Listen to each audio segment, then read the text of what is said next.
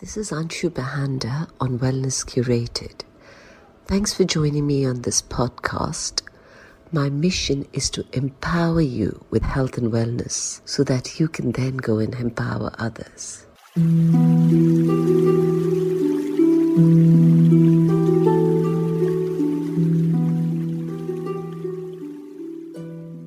Author, filmmaker, and American bishop T.D. Jakes remarked that if you can't figure out your purpose, figure out your passion, for your passion will lead you right into your purpose. Today, we're exploring how to build passion, purpose, and the practice required to achieve a more successful, happier, and fulfilling life.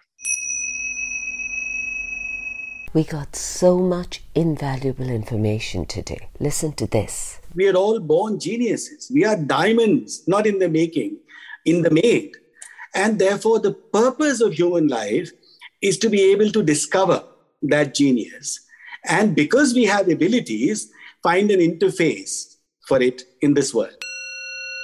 Guiding us is Bhavani Singh Shekhawat, a widely respected, well-traveled, and internationally experienced leader. He has decades of experience working at the top level in businesses and currently leads the Akshay Patra Foundation, a global leader in food for education. Let's jump straight to the word that everyone is talking about. So wherever I'm going, there's talk about purpose. I think the pandemic sparked like a purpose fire of some sort. Tell me, what does purpose mean to you? To me, purpose is a way of being. That's what it is, because we are human beings. Our purpose is not to become something, but our purpose is to explore who we are at a very individual level. I always believe that it is a lot of effort to be human. It takes a lot of effort. And this is biology. This is not just philosophy. It is a lot of effort to get through the genetic mutations and various combinations. And of course, now it's been validated by people like Yuval Noah Harari in Sapiens, that it takes a lot of effort and a lot of work to be a human being. And I've always believed that we are all born geniuses because it takes such a lot of effort. We are diamonds, not in the making, in the made. And therefore, the purpose of human life is to be able to discover that genius. And because we have abilities, find an interface for it in this world. So that's really my journey of navigating around purpose. It's truly around exploring the joys of being human. That's really wonderful. And I love what you said about human beings. We should, it's not about becoming, it's about being. We are supposed to be human beings, and then we somehow craft ourselves into human doings and then human becomings. We want to become something. And unfortunately, what that does, in cases more often than not, is that it perhaps even leads us to becoming who we want to become, only for us to realize, did I really want to become this? And that therefore is not an interim success. It sometimes can be wasted effort. And that is what takes you away from your genius. So if really we navigated this whole journey slightly differently, by truly first giving attention to what is really our genius, the way in which we inspire ourselves, what comes so naturally to us that it seems impossible to someone else. And that doesn't mean that we are better. It's just that we are exploring that part of ourselves that has taken a lot of time to be shaped, and that diamond is just needed a bit more chiseling. And those are activities. They're not necessarily pursuits of becoming. So to me, it's always been more about human being than human doing or human becoming. Tell me something. So there is purpose and then there's passion. How is it possible to combine the two, to combine your passion with your purpose? What if they're very different?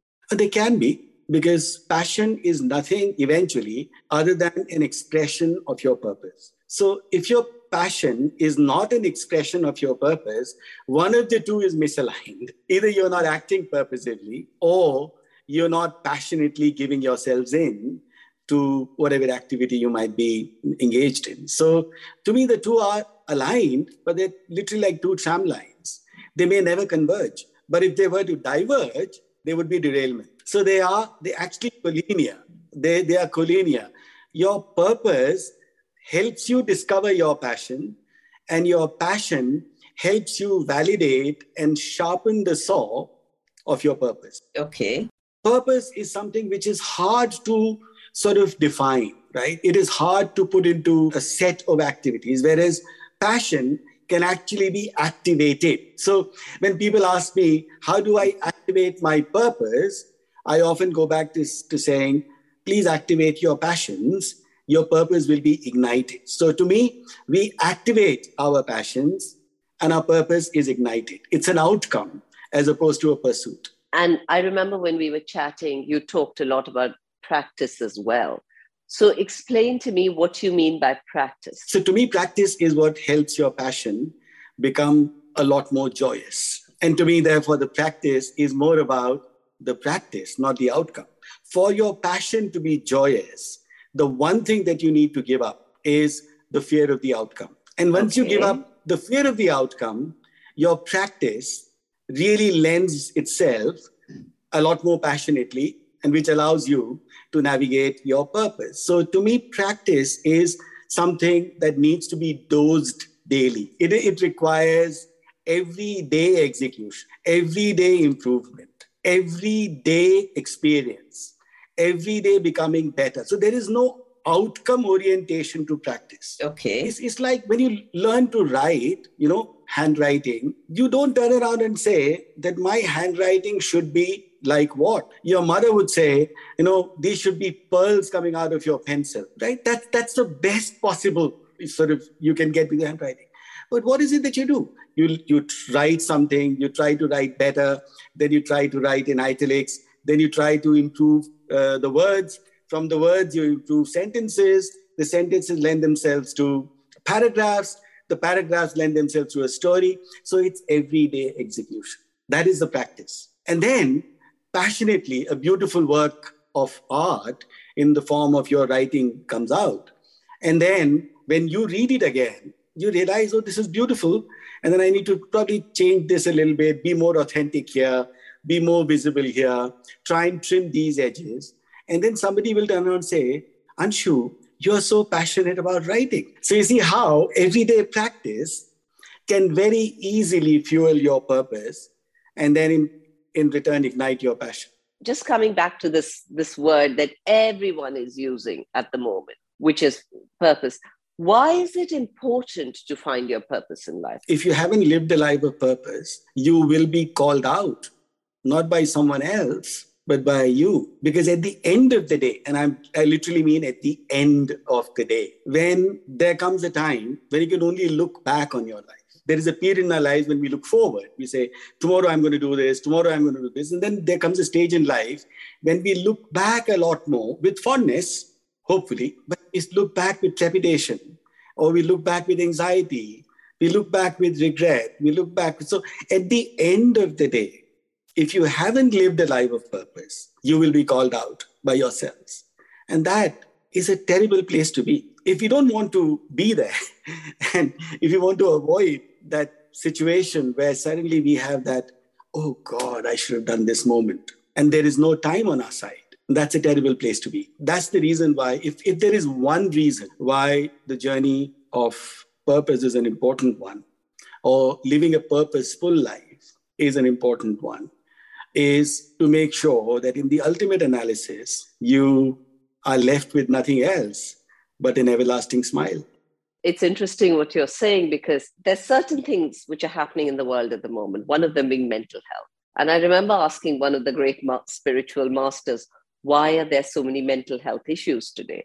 And he actually said it's because people are losing touch with their purpose. And that's a huge thing. That's not just an amazing thing for you, but that's the memory you leave behind. But even if you were not to be as end of life and as morbid as that, I think even in a pure biology, physiological manner, the journey of purpose is something that you can only defer. You can never deny. You can possibly say, I'll do this tomorrow, or I'll do this tomorrow. I don't have time for this. I have many more important things to do, like finish this Netflix series, for example. You can keep deferring it. And then there comes a time when you don't have time to defer. And like I said, and a lot before that, we get to a stage of our lives where, like I said, we look back a lot more than look forward. And for me, if in the present moment, we feel as great as we possibly can, now that's a very onerous task.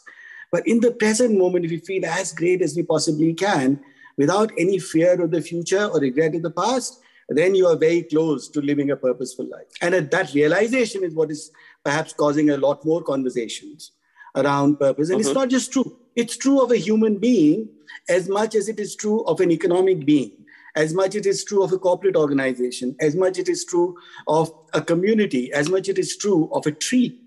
The thing is, the only difference is the tree lives a life of purpose because it knows no other way. Human beings, because we have choices and we have the ability to exercise them as and when we want, more often than not, we end up straying. So it gives us the ability to be courageous, but it also gives us the opportunity to be silly. So Bhavani, I want to take you back to something you said earlier in our conversation, where you said that purpose and passion work with each other. If they want to find their purpose, they need to ignite their passions. I think that's what the words you used. But I know a lot of people, some very emotionally intelligent people, who are still not being able to find their purpose. Can you give us some guidance in that? I can perhaps share some reflections. I've always been a big fan of the Bhagavad Gita. And allow me to use this little phrase, and I'll explain it in English. The phrase in the Bhagavad Gita, which is a question answer between two very intelligent people, one who is seeking purpose, another one who is exciting the other person to undertake some activities.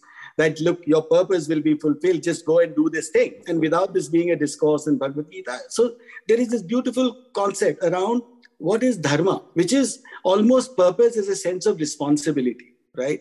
And the phrase is, Padharme nidhanam shreya paradharmo bhayavaha, which means your own journey around the compass that you have found for yourselves is truly what you should discover, ignite, and practice.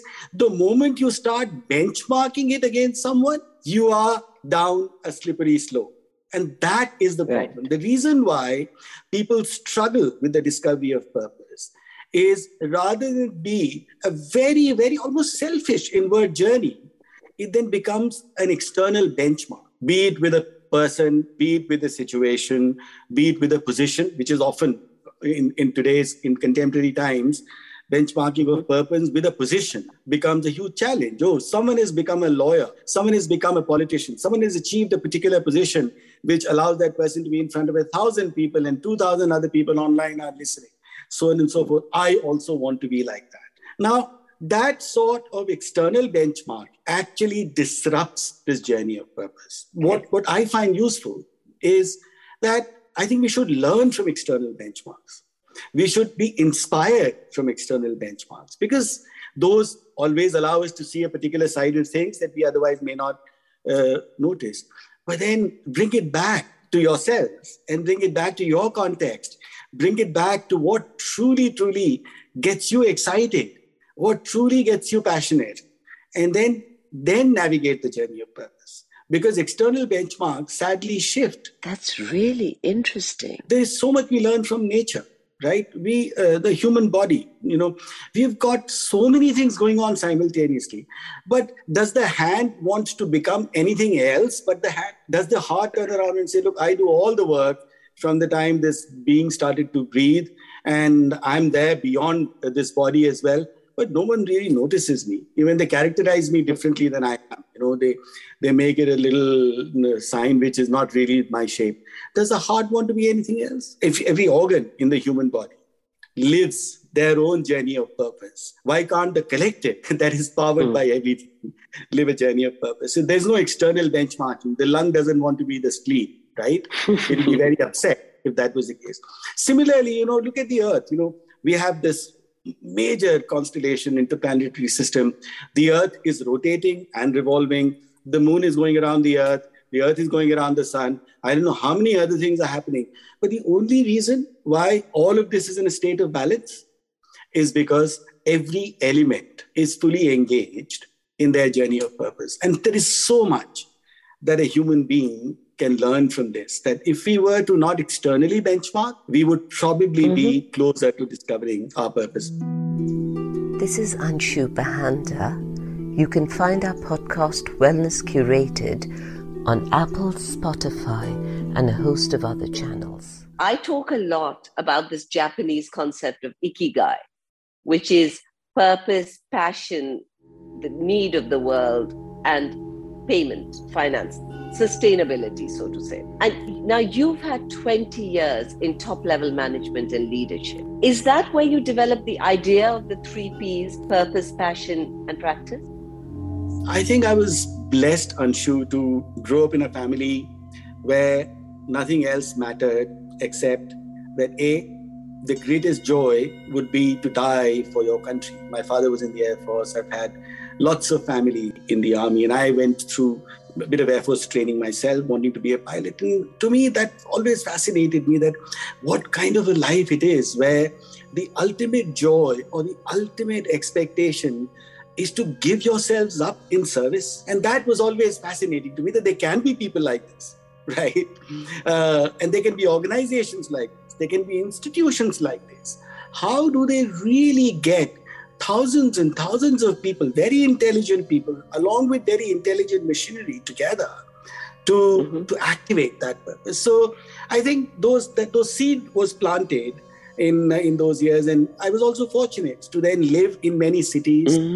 I think part of that shaped me. And then later on in my corporate career, I got to live in different countries, run very, very multicultural global businesses that had all sorts of things going on, from quarterly returns to passionate pursuit of enterprise and so on and so forth. So I think the seed was planted early on, but I always found it fascinating to say what is truly common between the singularity of a human being, the collective of a corporate organization, and the mega collective of a nation, and the entire family called the world. Okay. And somewhere I did find the joy of really triangulating passion, purpose, and practice. For the simple reason is that it not only allows you to execute better, it allows you to execute better without any fear or joy of the outcome. The joy of being a part of the process is so much more than having to worry about anything else. And I find that fascinating. And I also, when I study organizations and collectives, I find that to be the singular difference. And most people call it culture, right? That's what people call it. The triangulation, the execution is what people call culture. That collectively we believe in this. And by definition, culture is something that doesn't happen overnight, but it doesn't stop overnight either. You allow it the space to grow. You allow it the incubation. So to me, the triangulation of this is truly what culture, and culture is what separates a hugely successful organization, a happy human being from another one. Why is purpose, passion, and practice important for our wellness and the wellness of the world? What a beautiful question, Anshu. I think we haven't paid enough attention to wellness. We abide by the cliche that for the first 40 years of our life, we plan to get sick. And then for the next 40 years of our life, we plan to heal ourselves. And somewhere later than that, if you're still alive, we struggle to understand why we did what we did for these 80 years. And somewhere around that, this whole navigation plane of wellness is obfuscated. And to me, wellness is really living this very joyous life. So if you are full of joy, radiating with energy that is abundant around you, inside you, also now there is enough evidence that living that life creates the antibodies that do not damage you. So you will age without the side effects of aging. Wow, that is fascinating. The body will age. There's a given. Right. Even however hard you may try, it will age, right? But do you feel old is the question. That's a choice we have. Aging is not a choice. Feeling old is realizing that some of your muscles are weaker is not a choice. But feeling weak is a choice. So the journey of wellness and this triangulation of practice, purpose, and passion allows you to not only navigate along with what is inevitable, but do that with a lot of joy. Not just acceptance, not passive acceptance, But active engagement, you suddenly realize that I can do things in my 60s. I can laugh at myself in my 60s, which I couldn't in my 30s or 40s. And that can give me a lot of joy, and that gives me a lot of freedom. So you live actually a life of lesser bondage when you are well. And what about the world? Do you think the world would be a more well place if people followed the above? We are a collective, and the choice that is there for humanity is whether the sum wants to be less than its parts. In the Hindu philosophy or in the Oriental philosophies, that truly is what the era of wellness, the era of truth. Because what is truth if it isn't the era of wellness? What is the era of truth if it isn't the era of something that is perennial? What is the era of truth if it isn't the era of the eternal? So when the collective actually supercharges each other and supercharges itself in the process, the world is a much better place, not just for now, but it creates the opportunity for future generations to be even better. So to me, that is, it's not a question. It's not a question of whether, it is a question of realizing when. Can you give us any tips on how people can start, how they can start this process of being well right now? You put me on the spot, Anshu. It's a tough one, but let me just share some thoughts. There are three things that one must become a little bit more conscious of. One is, how do you look after your body? Is a question we must ask. I think it's a beautiful journey of questions, not necessarily a great quest for answers. We have to ask questions that we have never asked to find the answers we haven't found. Oh, wow. And one of the questions that we must ask ourselves is, how do we really look after ourselves? In other words, we must ask ourselves, what do we put into the body? What do we eat? How do we eat? When do we eat? Why do we eat? How do we breathe? Why do we breathe? How well do we breathe? Why do we sleep? When do we sleep? How do we look after our body? I think that is a great place to start. Becoming a little bit more aware of how do we look after ourselves. Then if you do need validation, who do you need it from? Is another question that's worth asking. Is it okay for you to validate yourselves? Or is it okay for you to be an influencer on Instagram and unless and until 15 million followers don't validate you? So I think those are the beautiful questions. So how do we look after ourselves? Starting with the body, because that's in close proximity to us. Mm-hmm. So it's very hard for you to do. But children find joy anyways. I think with children, if you just help them understand a world which is not made up of external benchmarking, that's one service we can do them as a parent. Interesting. But there comes a time when we begin to ask ourselves these questions a lot more consciously. And that's a great place to start. Now, how do I look after my body? How do I look after myself? And then you don't have to then later on at the age of 70 ask yourselves, I haven't spent enough time self-care, right?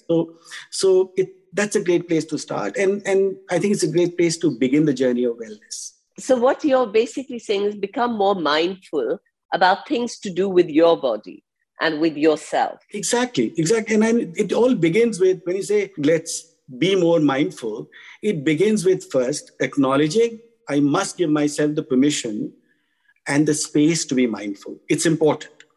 And then giving yourself the discipline to be able to practice that till such time this becomes almost commonplace. It becomes a part of mindfulness, becomes a part of your breathing. You have to first train the muscle of mindfulness. And therefore, one needs to activate it first, right? One needs to understand, how do I activate my mindful muscle?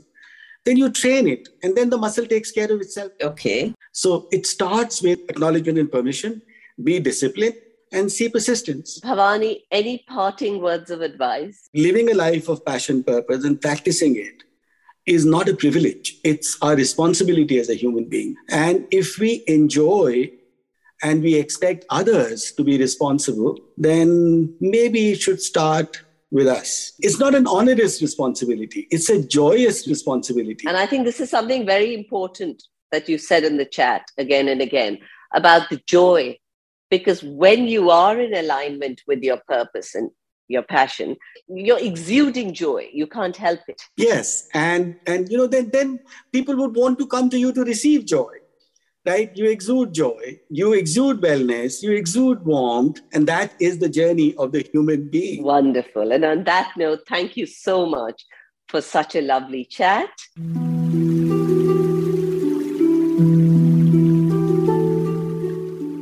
Thanks for joining us. Hope you enjoyed the Wellness Curated podcast. Please subscribe and tell your friends and family about it. And here's to you leading your best life.